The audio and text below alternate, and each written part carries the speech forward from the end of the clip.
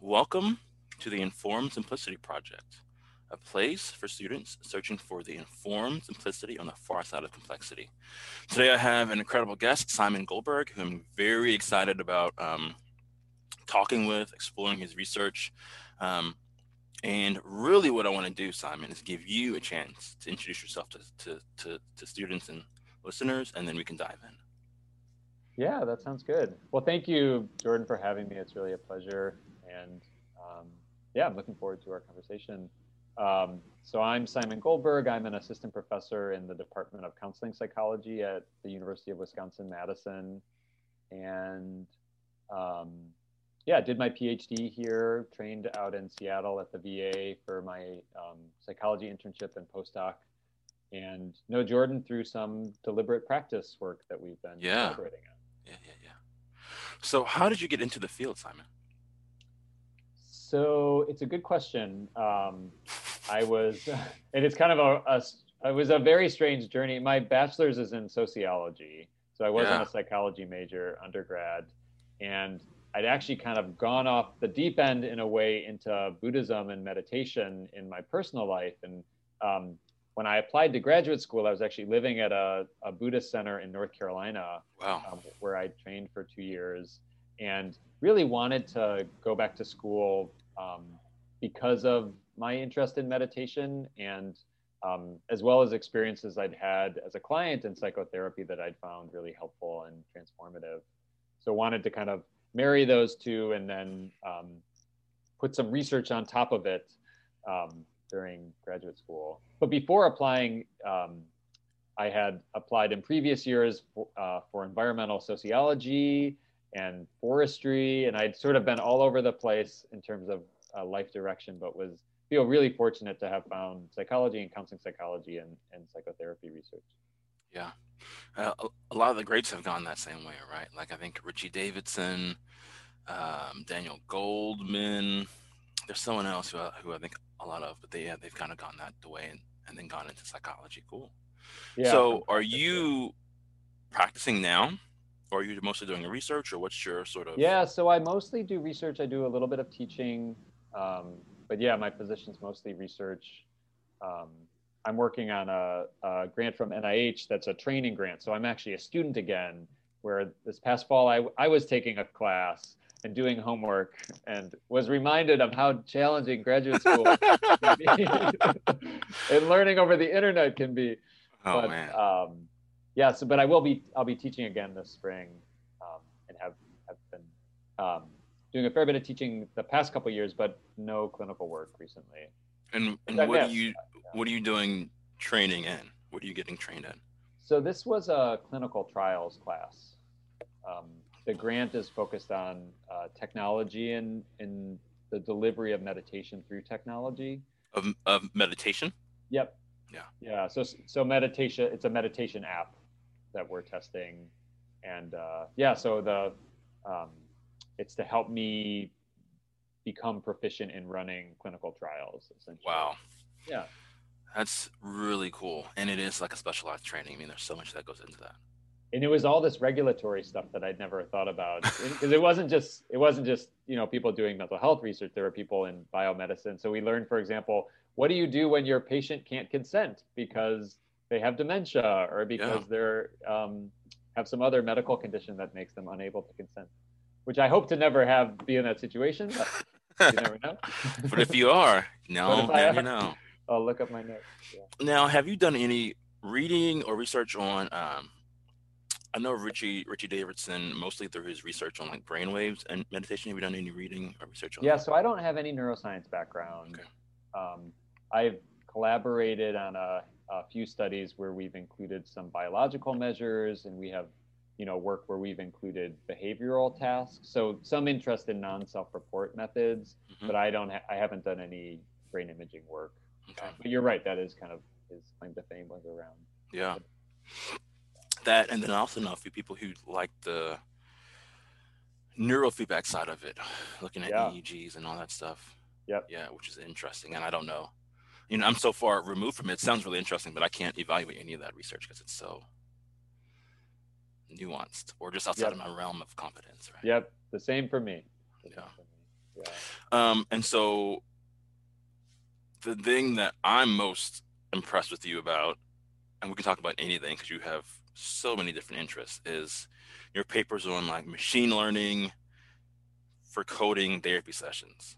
Yeah. So that's really, um, so I like to think of myself as I think the word in ecology is detritivore, which are like those are the animals that eat dead things.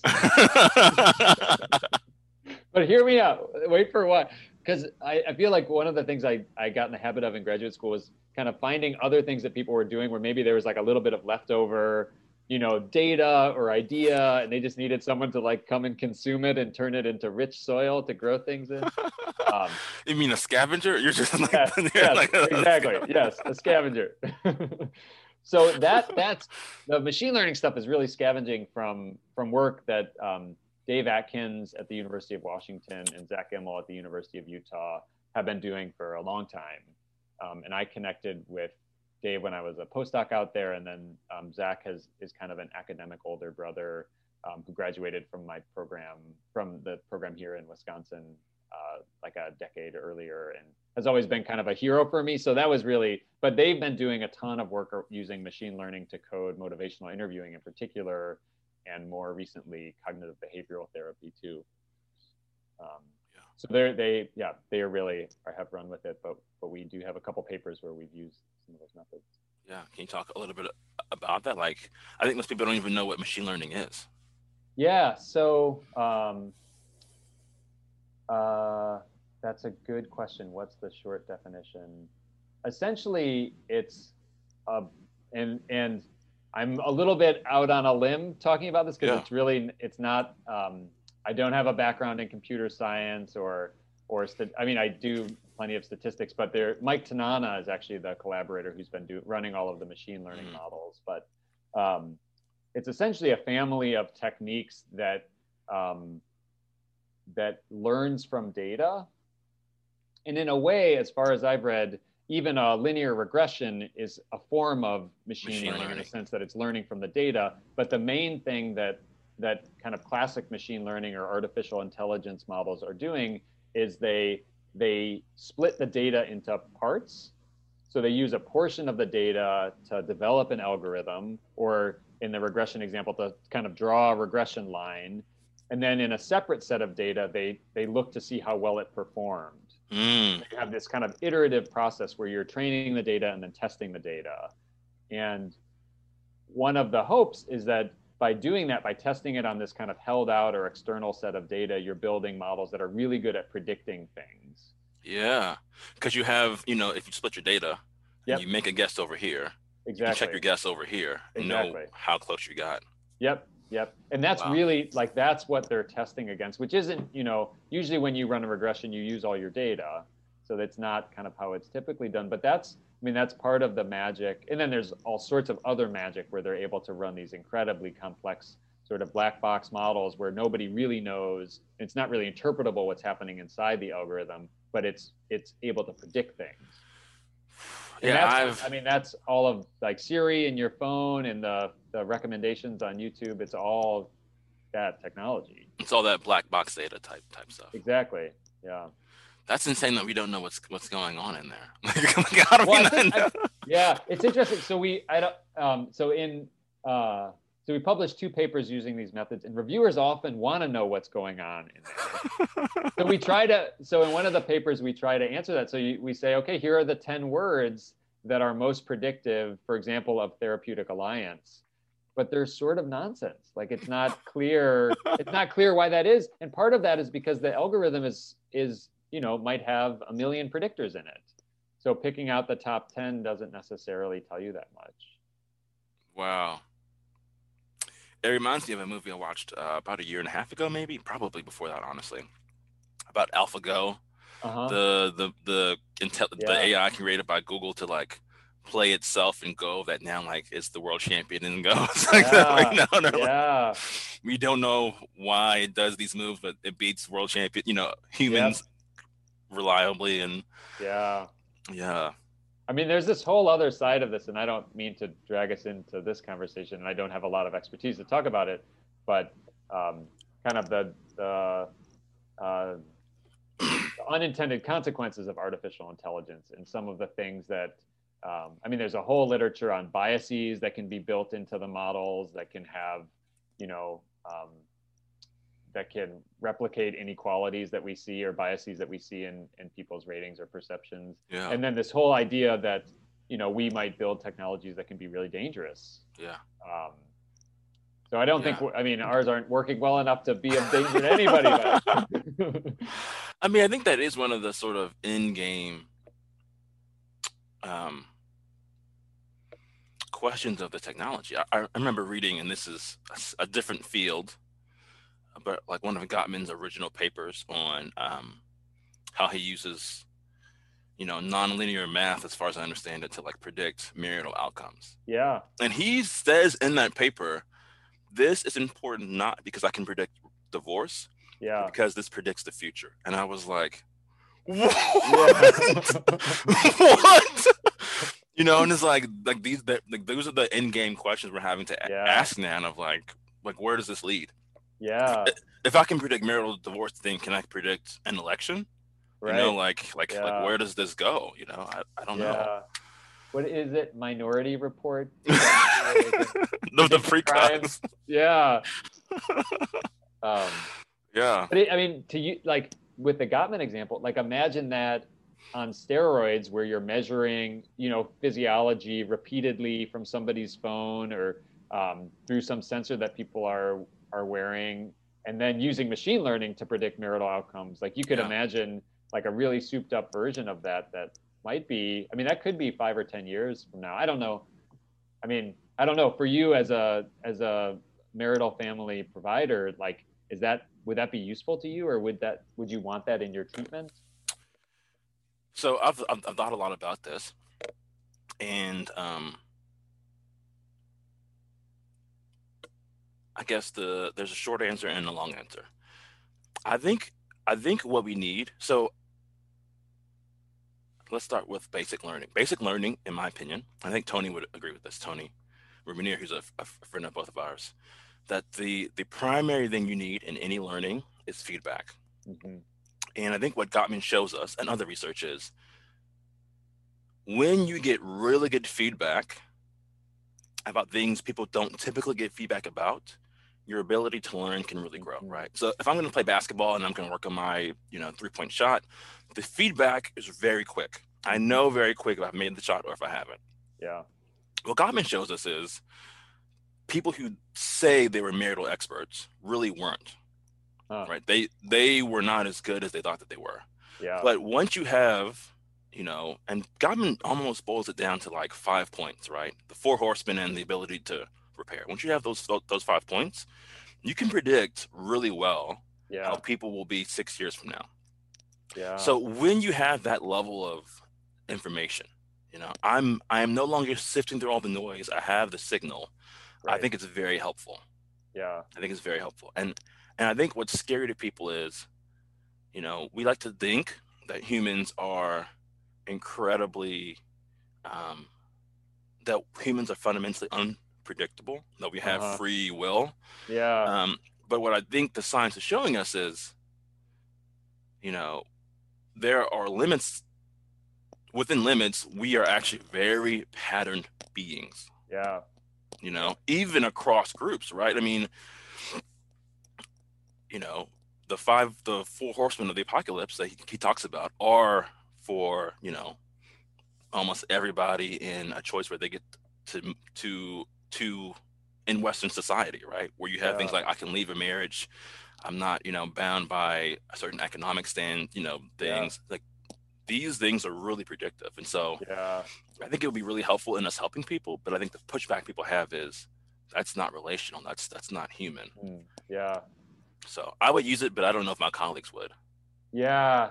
And I think that's some of what Dave and Zach are coming across. And they've done some qualitative work, like putting their tech, because they have a company, Listen, where they're actually distributing these feedback systems and putting it in front of clinicians and actually getting the clinicians feedback on how Yeah. they perceive that. Like, how does it feel to have an empathy score given to you by a computer? Mm. You are not empathetic, He-Man. Yeah. Right. Exactly. Yeah. You scored a 5 out of 10. Well, screw Especially you, when it's computer. because it's not always great, and it can't say, try using we instead of you Hmm. necessarily, because the algorithms themselves can be quite complicated. Um, Yeah. yeah. Yeah. I think that to your point though, and this is where it's like we just don't know the future Yeah. yet. Maybe Gottman does, but he hasn't told us yet, right? But something in one of your papers that you said I thought was really, really important. Like once the machine learns it, it learns it for forever and it's infinitely scalable. Yeah, that's true. So if it takes 20 years, okay, but once it learns how to, you know, do whatever we're trying to train it to do, it now knows it for forever. Um, At least for people who are similar to the data that you fed it. yes, yes, Yeah. yeah, But it's true. I mean, it can learn. Yeah, it remembers better. Computers remember way better than we do. At least way better than I do. yeah. They remember, and you don't have to you know, like, Gottman would have to train me in SPAF, which is his coding system, and then I'd have Yeah, to like look at tapes, and then I'd have to. No, once totally. you have a computer program, I can use Yeah, it. You can use it. He can use it. Like your yeah. mom can use it. Like Yep, yep. so, it's a fundamentally different. And the exponential factor, I think people don't understand. Of like, Yeah, it's not 1 + 1. It's 1 times 2 times 8, and it yep, just so yep. fast. It just Yeah. yeah And maybe it's useful, Jordan. So like, we had two papers. One focused on the alliance, and one focused on interpersonal skills. yeah And the alliance was using patient ratings, and we were trying to predict that from the text in therapy. right And then the interpersonal skills was using responses to these video vignettes. right And alliance did kind of okay, but totally not great. The text really wasn't that great at predicting alliance, and it was much better, but still not like human level at predicting the interpersonal skills. hmm So to me, and it's funny going through this, like it makes sense looking back why it's so much harder to have a chunk of therapy and then predict something like someone's alliance rating, because they have all these thoughts and feelings and idiosyncratic perceptions, and that's a really hard job for the computer to do, as versus just having words from this one um, response to this one video. Everyone sees the same video, everybody responds in about the same amount of time. That And then observers are able to code that reliably, and that's yeah what you're predicting. That yeah. it's a job for that here. I actually wanted to ask you about that. So you're using machine learning, which is a form of artificial intelligence, basically, right? Yep. And you're specifically looking at natural language processing, right? So you're using AI to look at language. Yep. And there's a lot of research that says that the content of the words is not the most important thing. That it's more about, prosody, the nonverbals, Right. the paraverbals. Um, Yeah. is that just outside of your guys' interest right now? I mean, people need to study different things, Yeah. obviously, but like, why did you choose the language over the? Yeah, it's a great question. So their group has done some work with frequency, and they've looked specifically, for example, at vocal synchrony, like the degree to which um, some of the prosody factors are matching, and it's just a lot simpler to start with text. Language? So I think that's part of why a lot of the work that Listen's doing and the work that we did in those papers uses text as a starting point. Yeah, But I have the same question, and not to mention all of the non-linguistic, like the nonverbal pieces. Um, but you can see, I mean, to your kind of exponential point, that it just gets exponentially more complicated the more data streams that you're feeding yeah. it. I Yeah. have a friend right now. She was just on the podcast for the December episode, who was looking at. She's tracking physiology Cool. between couples during session, Nice. looking at skin conductance, heart rate, and something else. And it seems to me like this would be, this your approach.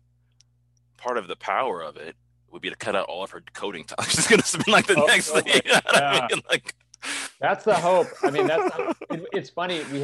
We're doing, actually, right after this call today, I have a coding meeting. Jesse Owen is yeah, training us in the in MCO coding, multicultural orientation coding, and it's a ton of time and it's really hard and it's really expensive. And I would love for this algorithm to be ready for prime time, and it's not yet. But yeah, the hope is that we can, because then we could actually make this stuff usable, and Yeah. people out in the world could use it for research. You could use it in your practice. You could use it to deliberate practice your own skills. Yeah. There's just all sorts of possibilities. Yeah. And Man. it's interesting. So, I mean, part of it, which I find really fascinating, is the way that all of these fields are working in parallel and really like intersecting. And there can be breakthroughs in natural language processing or breakthroughs in machine learning methods that can like totally revolutionize all of these, because all of these analyses are built on these other Yeah. disciplines. So as they have innovations, and they are, I mean, the machine learning world changes really, really rapidly Yeah.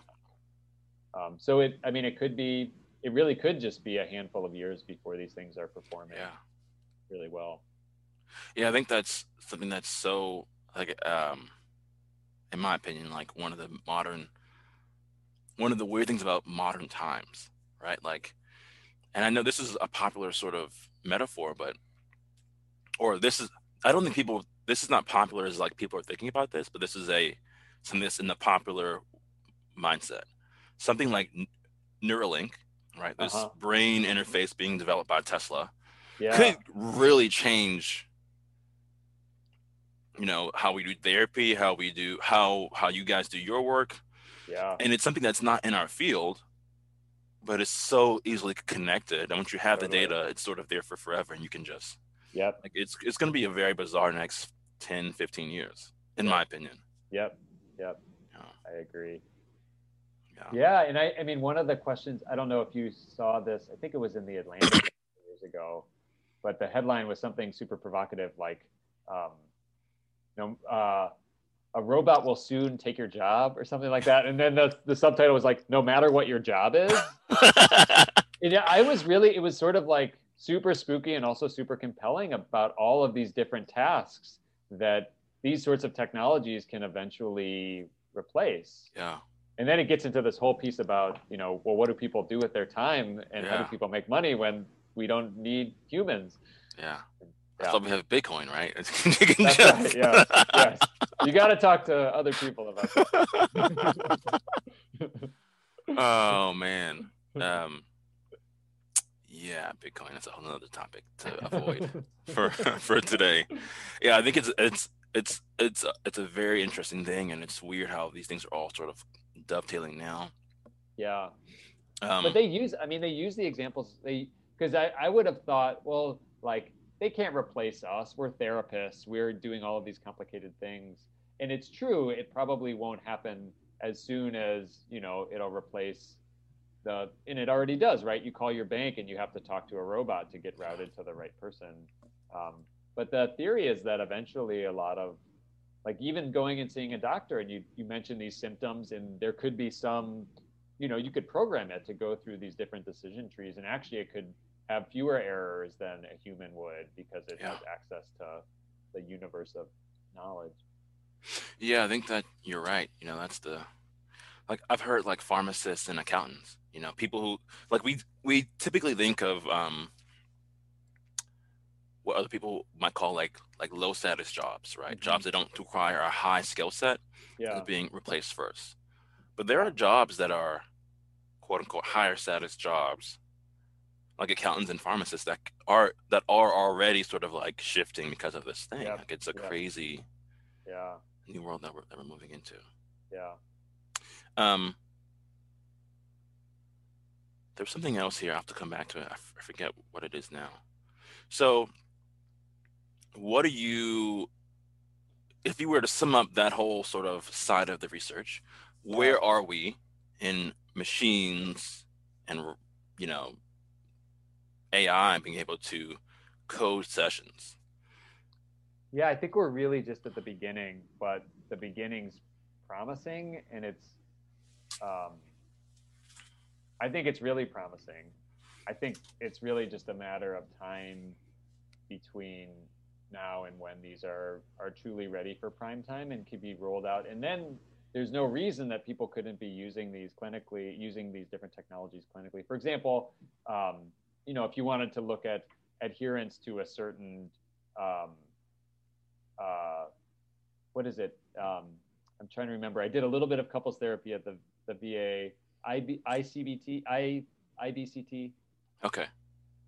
It's one of the. Anyways, I should have looked this up beforehand. But you have adherence to a certain like brand of therapy, and you could actually be getting feedback on that and getting hopefully some kind of personalized recommendations about what would be most helpful for a given client or a given couple. Um, How far away do you think we are from developing models based off of this, right? Like in my mind, in the perfect world, I'd get, the top five therapists proven through outcomes, yep. watch what they do, Yeah. have a machine sort of code what they're doing. Yeah. I mean, do you feel like that's even on the is that even on the plate right now, or are we just strictly in the coding of what we already know sort of phase? No, there's definitely exploratory work that's happening. Um, there was recently a paper, I think it was in JAMA Psychiatry, where they used text. It was a text-based therapy again because text is way easier to work with than some of these more complicated data streams. And they were using the text, and I don't want to get this wrong, but my recollection is they were using the text to predict CBT adherence and outcomes, and were showing um, that they could predict CBT adherence, and the CBT adherence was predicting who was doing best in the Wow. text-based therapy.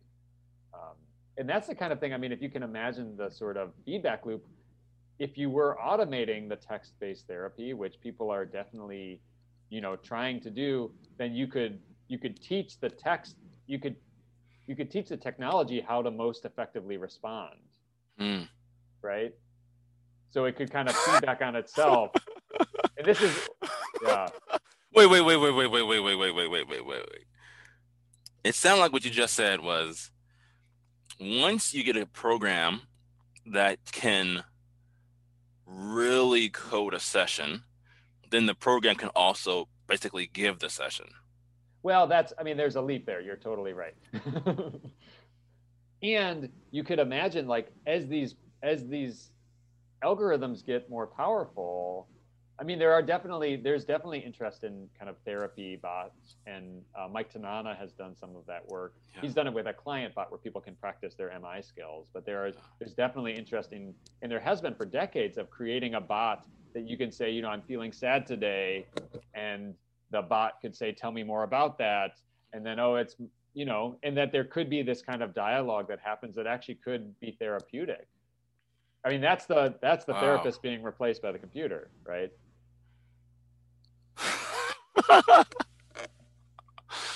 Wow. Yeah, no, that's insane.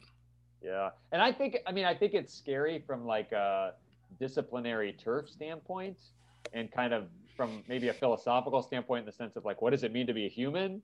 Yeah, And there's this other kind of health services part of my mind where it's like people aren't getting therapy. Most people who need therapy aren't getting therapy for a huge variety of reasons. And what if we had things that could be in people's pockets that could really make be a helpful. difference in their lives? Yeah. Mm, wow.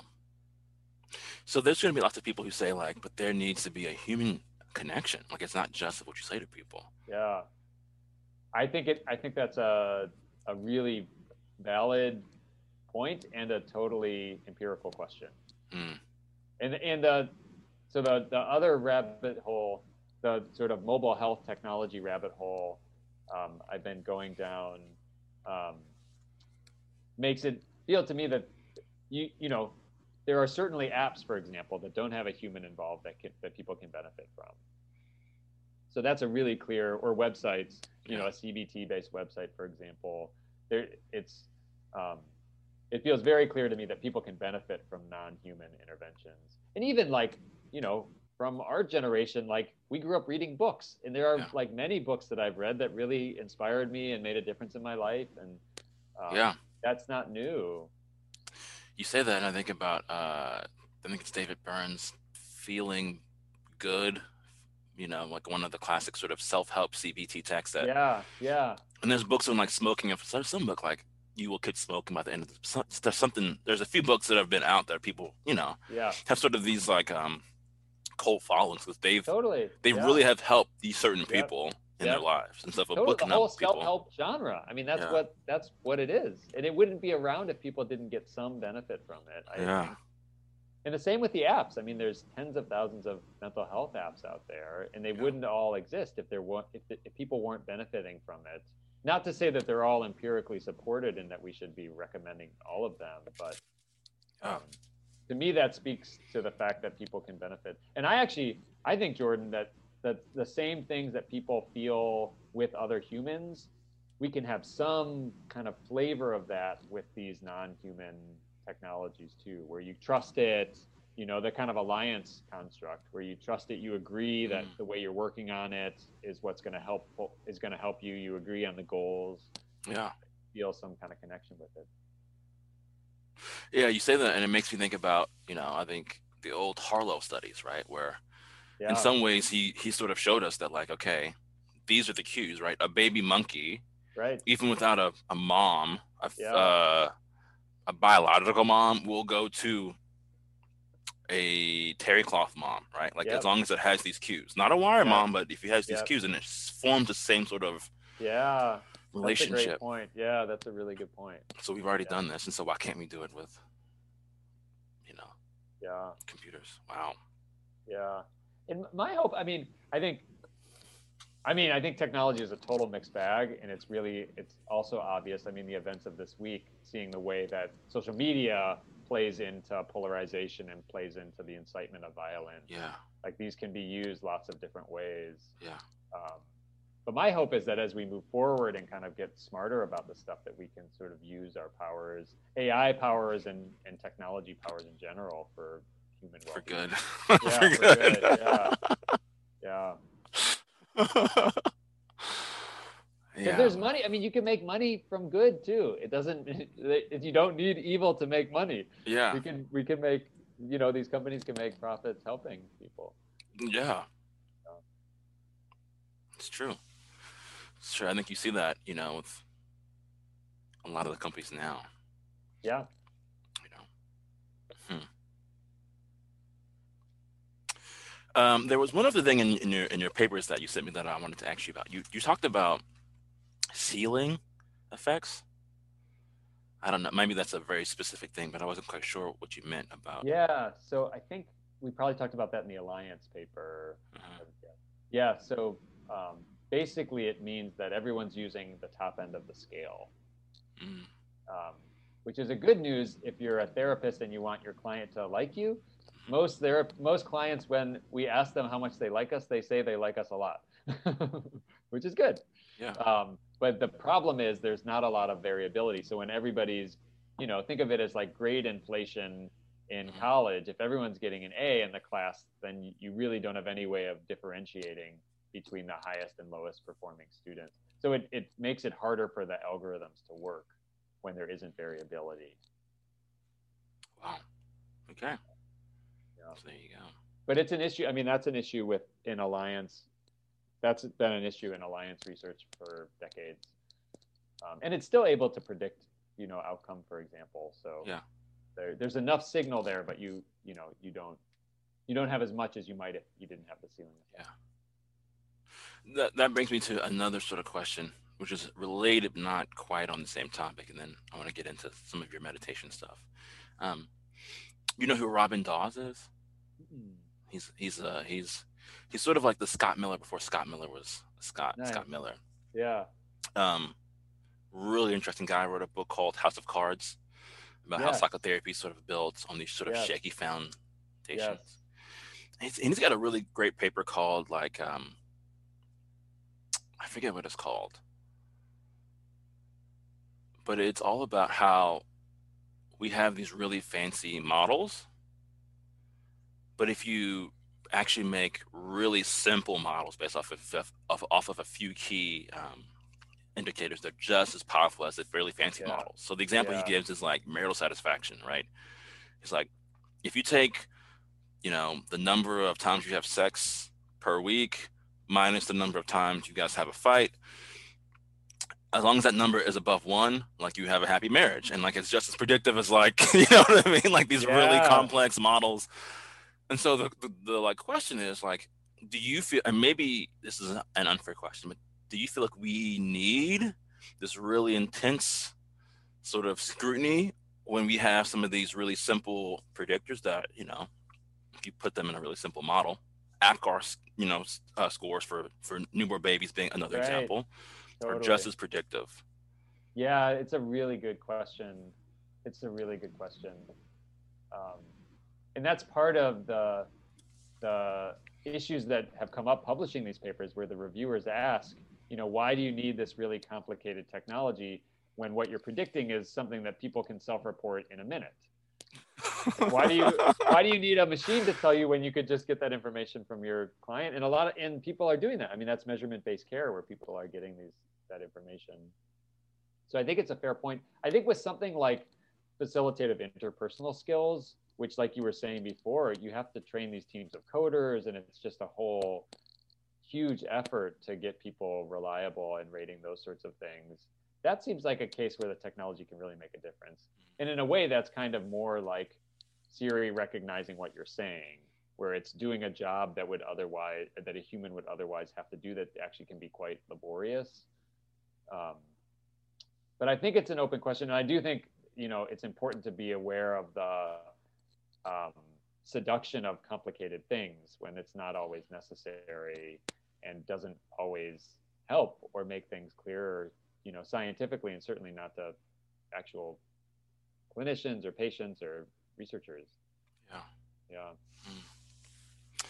So the other sort of really big area that you're sort of invested in is meditation. Is that correct? Yeah. Yeah. Yeah. And so like how does that play into your like research? You were talking about that early on.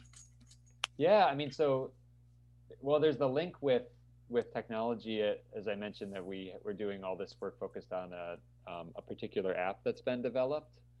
Um, and the hope is to increasingly integrate some of the artificial intelligence pieces into the app and actually be building responsive technology. So, for example, um, this might sound a little bit creepy, but if your app notices that you're sad or that you're anxious or that you're lonely, could it provide an intervention that's been shown empirically to change those states or to Like modify? cake. Yeah. Like can it prompt you to eat some eat some cake? Yes, eat some cake. That's what it does. It does that for everything, no matter how you're feeling. Eat some cake. Eat some cake. Hmm. Yeah. But that, I mean, that feels to me like that's probably 10 years away at least. I mean, that's a much more complicated, and the designs for that are much more complicated. Like right now we're starting with these little itty bitty, like, can you predict X from Y? um, and then building technology that incorporates that information is a whole other much more complicated thing. But really, for me, Jordan, I felt really inspired by the changes that I've seen people make in therapy, and I really want to figure out ways to get that out in the world. And um, I feel like technology can play a huge part in that. Yeah. So for me, I actually, like, at baseline, tend to mistrust technology. I still have a dumb phone. Like, I'm very skeptical about perceiving these things as necessarily good. I really have doubts about that. And it's like such a powerful tool, and it's happening. The genie's not going back in the bottle. Yeah. Let's do something good with this. Yeah. So can you speak more to the research that you're doing now with the meditation? Are you constructing the app, or you guys like what are you guys doing with the Yeah, yeah. meditation? So the app exists. A version of the app exists. It's called the Healthy Minds program.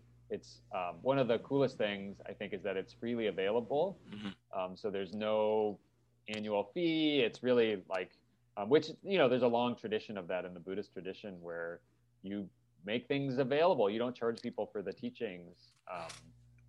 In the app, it's fairly rooted in Eastern contemplative practice, but has this whole layer um, of science essentially on top of it.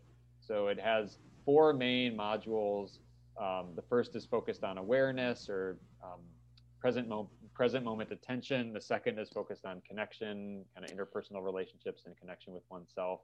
The third is focused on insight, understanding our own mind and how it works. And then the last one is purpose or meaning in life. And it has these different modules and different practices connected with each of them. And so we ran a trial last year that was just published about a month ago. Testing, it was the first randomized trial testing the app. And we have another study happening right now where we're testing the app in school district employees, during COVID and during this very stressful time for educators. Looking to see what? Looking to see if the app has psychological benefits. So people are being randomly assigned to the app or a waitlist control. And the hope is to, eventually be testing the app against other active interventions and really seeing maybe even who does the app work better for? Like, who's the person that you should recommend a meditation app? Who's the person that you should recommend cake for? Or it should recommend a behavioral activation app, or it should recommend a Netflix series or whatever. So really being able to customize it. Yeah. Wow. Yeah. And I'm really interested in questions about dosage. So if we think of meditation as a health behavior, maybe akin to exercise, how much do people need to be practicing? How rigorously do they need to practice? Are there certain practices that are most important or most important for certain things, and kind of all of those kind of dosing related factors? That's really interesting. A therapist I really respect, he says at the end of therapy, he always has people build in I forget what he calls it, but like rituals of restoration. Nice. We're like, Yeah. okay, now that you've made this change and you've come this far, like, how are you going to continually take care of yourself Totally. so that you can maintain this? And it's like, Yeah. without that, the idea that you're going to continue this is, not realistic. Yep. And so it sounds like, like, what's the dosage, right? After I get to this level on, I don't know, the PHQ-9, Yep. then maybe I need to meditate for 20 minutes every day, just sort of moving forward, just to like keep myself in a really good spot and able to respond to stressors. Yep. Exactly. Yeah. And my guess is that there'll be a dosage question, and then there'll be all of these kind of treatment matching questions. Like, maybe for you, a loving kindness practice or a compassion practice really is connecting for you. And maybe for me, I in this moment need to be thinking more about purpose and meaning and doing practices related to that. Yeah. Yeah. But it's true. It's funny because in psychotherapy, I think sometimes we have the notion that people are kind of becoming their own therapist. Or I don't know if there's like a corollary in couples therapy. Do couples become their own therapist? Yeah. And like develop some of the communication skills and other skills. Yeah, I think that's like the hope, right? Is that I'm helping you to get in touch with your underlying longings. Yeah. And then hopefully you and your partner can do that. Nice. So that you won't need me in the future. Yep. Yeah. That's the ideal, at least. Yeah.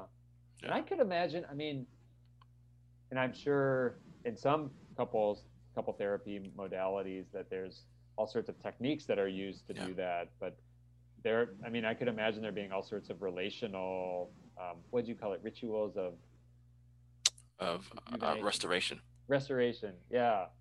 That there could be things that couples could do together, or practices that they could do together that would help restore. Yeah, I think that's true. Yeah. I think even like in some ways, I feel like with some couples, just doing anything. Sometimes people get so busy, and they don't have time to spend with each other, which is just not really helpful if you want the relationship to improve. So like you have to be doing certain things. Yeah. Totally. Yeah.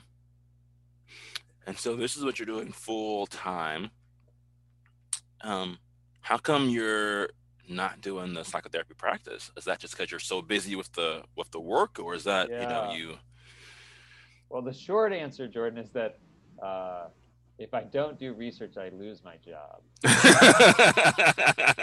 because I'm not tenured yet. I'm in the pre-tenure years. Yeah. So, um, as I think in year 5 or 6 you go up, and then they decide whether you get to stay, and Yeah. that's predominantly based on how much research you did. Yeah. Yeah. So, Okay. but I do miss it. I love psychotherapy. I think it's amazing and um, so much fun. And yeah, I actually really loved couples therapy. That was some of my favorite clinical work, and really felt like there was an opportunity to change systems and to really Yeah. make some healing happen. Yeah. So I super admired the work that y'all do. And are you thinking that you'll go back into it? Some people they get into the research side of it and love it so much they're like, this is where I am now. Do you Yeah, want to go back to doing counseling? Or are you? I mean, if I'm licensed. Ironically, I stopped practicing as soon as I got licensed. Like I'd finished all my postdoc hours. Um, That's how it usually goes. but if I mean, in a world of infinite time, there would be no question. I would love to spend a day a week um, doing some doing some clinical work. And Yeah. we have a training clinic in my department, and I got to do a little bit of work there when my first year in this job, and it was fun. And seeing students, working and doing a little bit of supervision and just kind of stewing in the mystery of change. And it was, yeah, I miss that a lot. Yeah. I get to do a little bit of teaching of meditation, which doesn't feel exactly like clinical work, certainly. But the class I'm teaching this spring is a psychology of mindfulness. So we do Mm. a lot of practices together, and people certainly have kind of therapeutic or therapy adjacent content Oh that yeah. comes up. Yeah. Yeah. Okay.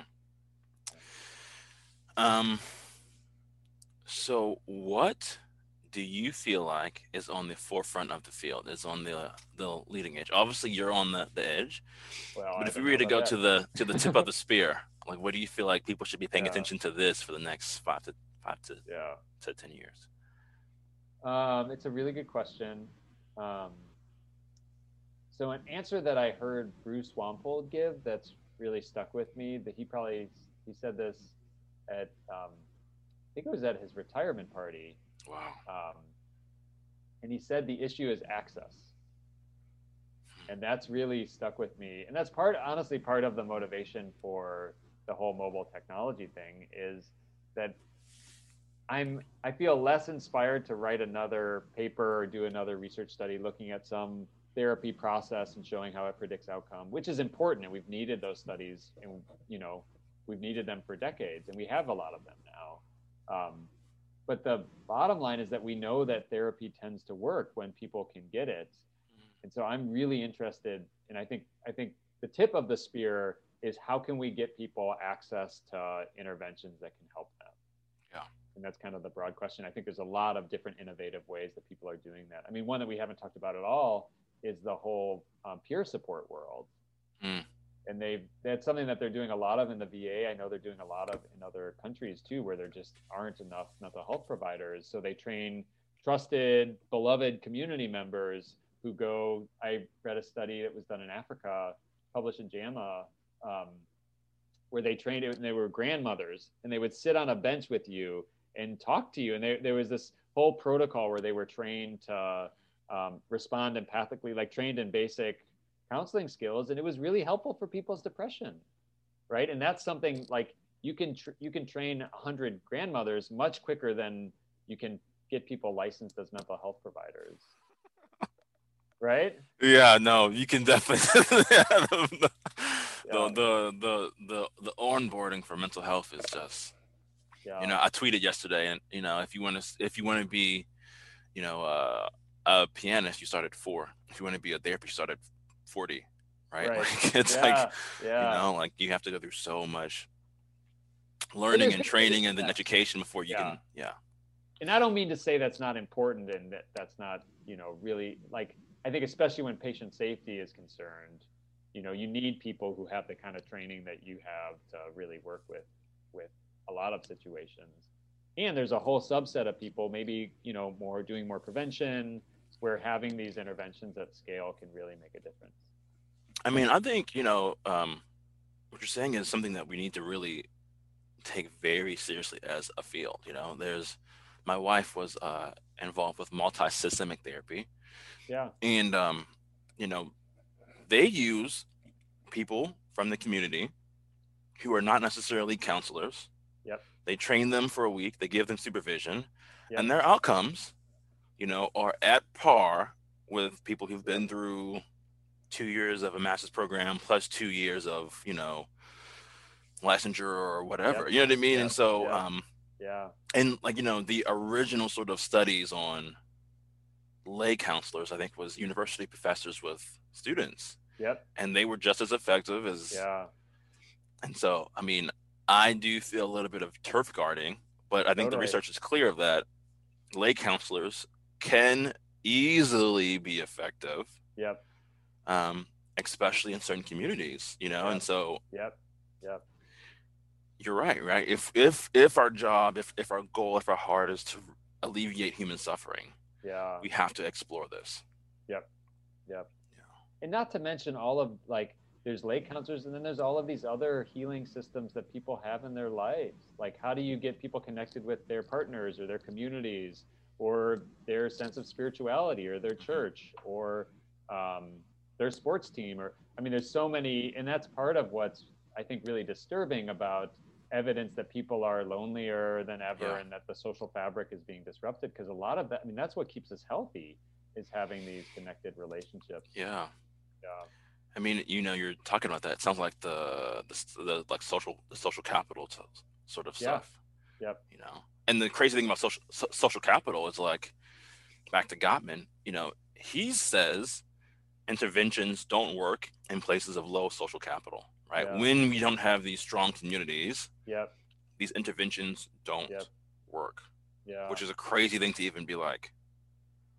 Like Right. this Right. these communities where people can talk to, their spouse or their partner or their family member, like those are the sort of bedrock that allow therapy Yep. to really do good Yep. work.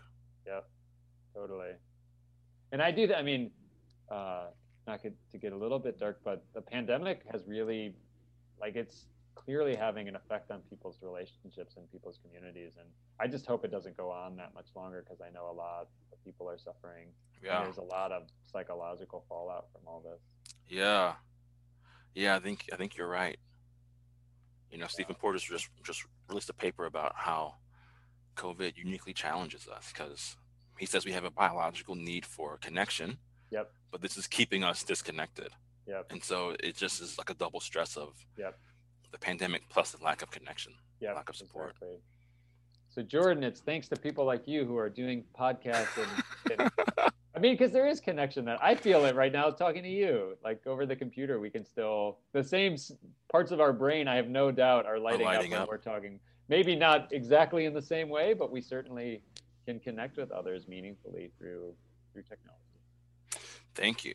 That is a part of my like that's a part of the positive feedback I've received on the podcast. Students in an online program to say this is really helpful because like I get to sort of know you. Yeah. Otherwise, Yeah. it's just through emails and maybe a quick video chat, and it's Right. but the same goes for you, right? Like we need people who are really taking serious this question of scale. How do we help Mm-hmm. people at scale? Yep. Yep. Um, so I mean, I think it takes all of us working together to get this thing figured out. Yeah. And I just feel lucky that we get to do this work. Quite It is, yeah, it's definitely frankly. a blessing. Yeah. Yeah. Man. Well, look, do you have any closing words, any closing thoughts for us? No, thank you. This was really fun. Thanks for, and anyone who made it to the end, I didn't know how long this conversation was going to be, but if you made it this far, go have some cake. Go have some cake. The computer prescribes it. Well, okay. Is there anything you want us to like link to? Places you want people to visit, websites or anything? Yeah, I mean, if people are interested in the Healthy Minds app, like I said, it's available for free. The website is tryhealthyminds.org, or you can find it on the Center for Healthy Minds website. Um, yeah, Thank you very much. yeah, keep up the good work.